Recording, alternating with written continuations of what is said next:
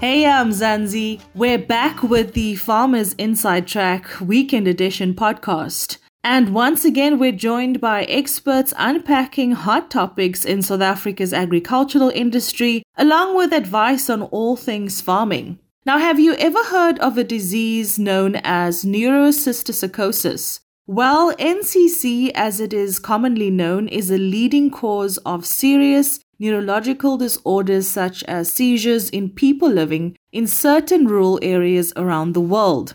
Food for Mzansi journalist Duncan Masiwa chats to AfriVet Managing Director Dr. Peter Oberam, who details the impact of the disease in South Africa and a vaccination project aimed to tackle it. Dr. Oberam, what is the neurocysticercosis and how does it affect people living in certain rural areas? Thank you for allowing me to tell you about our project, of which I'm so very proud. A project to deal with a disease called neurocysticercosis, or NCC for short. NCC, as the name indicates, is a nervous condition caused by the cysts of a tapeworm in people. The tapeworm Taenia solium is a tapeworm where the adult tapeworm occurs in humans in their intestines.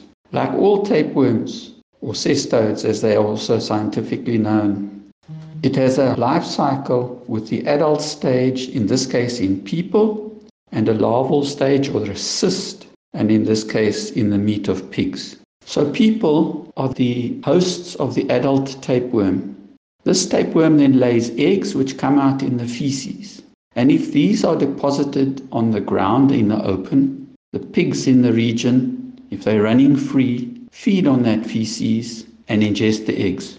Immature worms develop in the pig meat, and these are what are called cysts. Sometimes in the old days they used to call this pearly pork because there were so many cysts, small little cysts like little pearls, and very tender. Pearly pork was a sought after meat. It also can occur in the organs. People then become infected again through eating the pork from these infected pigs. So this is how the cycle is completed. And if people have tapeworms themselves, they can self-infect. And if their hygiene is poor, and then the cysts sometimes develop in their brains. The cysts grow, damaging the brain, resulting in epilepsy. Which areas are most affected in South Africa? Neurocysticercosis occurs in many parts of the world, especially the underdeveloped world, where pigs are kept around the house and not properly housed. In South Africa, the same. But in the Eastern Cape, work was done to show that 62% of all cases of epilepsy in young people are caused by neurocysticercosis, or NCC, or tapeworm cysts on the brain. Quite a sad story. Now, AfriVet recently rolled out a pilot vaccination campaign in the rural pig population of Upper Qulu village. Tell us a bit about the progress of that campaign. This is the reason why we decided to start and pilot our first attempts at proving our products at the village of Upper Qulu, where we first of all surveyed the people to determine the incidence of neurocysticercosis and epilepsy. We then examined all the pigs, 120 of them, to determine the incidence of cysts. This you do by looking at the tongues, because that's where you can easily see the cysts. But we only found a few. We then bought 10 pigs and sent them off to the abattoir for a proper meat inspection. There we found 9 out of 10 of the pigs we bought, about 10% of all the pigs therefore, to be positive for the tapeworm cysts in their meat and organs. We then vaccinated all the remaining pigs so that they are prevented from getting infected if they are not yet infected. We will soon treat the pigs with our new product also to kill the cysts that might already be there. And then in a few months we will revisit Qulu to determine a reduction in infection levels.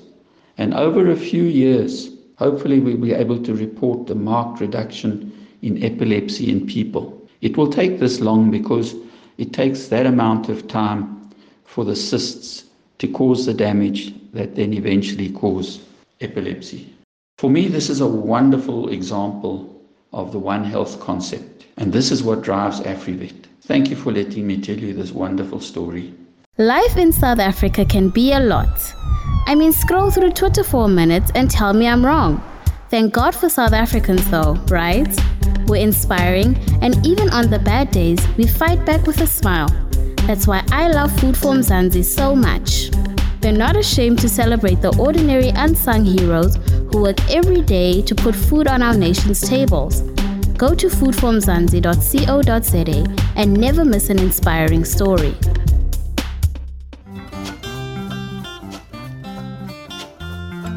Thanks for joining us, AfriVet Managing Director Dr. Peter Oberum. For more updates on this story, visit foodformzansi.co.za. Also, don't miss our next Farmers Inside Track podcast focused on tobacco farming. And if you loved this podcast, please rate it and share it with your friends, family members, and fellow farmers. Until next week, stay safe. Bye-bye for now.